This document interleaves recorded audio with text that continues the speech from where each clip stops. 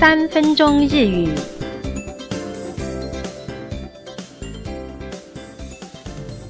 大家好，我们今天要进行的是日语生活绘画，我是吕婷怡。这一对兄妹长得像同一个模子印出来的，但是他们脑袋里面的想法、个性却大大的不同呢。我们来听听看他们到底是怎么样不一样呢？車の多い道でもみんなで走れば危険は少なくなる。そうですか。私はそうは思いませんが。那哥哥说，車の车子多い很多的道でも，即使是在车子很多的路上啊，みんなで。如果大家一起走れば一起开快车的话，危険は那这个危险性呢，少なくなる就会变得比较不危险。妹妹说，そうですか？是吗？私は我呢，そうは像你那样的想法，思いませんが，我可不这么认为呢。今天哥哥说的是一个很极端的情景，即使在车很多的地方，那日文的即使就是でも。車の多い道でも，即使在车很多的路上，他做了一个假设，如果满足了这个条件的话呢，危险度就会降低。这个假设就会使用假设型走ります改成走れば，最后就会有一个状况的变化。少なくなる，少ない一形容词去一加上くなる表示变化。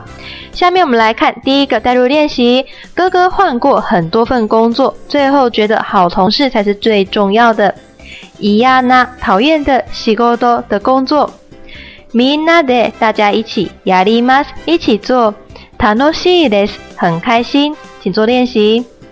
嫌な仕事でもみんなでやれば楽しくなる。そうですか。私はそうは思いませんが。第二，哥哥呢，他也常约女生一起看电影，心得就是要跟对的人一起看很重要。つまらない无聊的映画的电影呢，好きな人と和喜欢的人見ます一起看。面白いです有趣，请做练习。つまらない映画でも好きな人と見れば面白くなる。そうですか。私はそうは思いませんが。第三，哥哥也喜欢开车往远处跑，那旅途上的旅伴呢？遠いところ远的地方，好きな人と和喜欢的人行きます去。近いです很近，请做练习。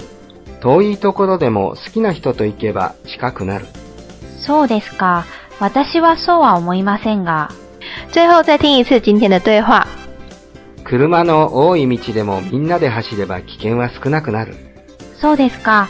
私はそうは思いませんが。哥哥是乐天派又浪漫，妹妹则是酷酷的现实派，你是属于哪一种人呢？以上是今天的全部内容。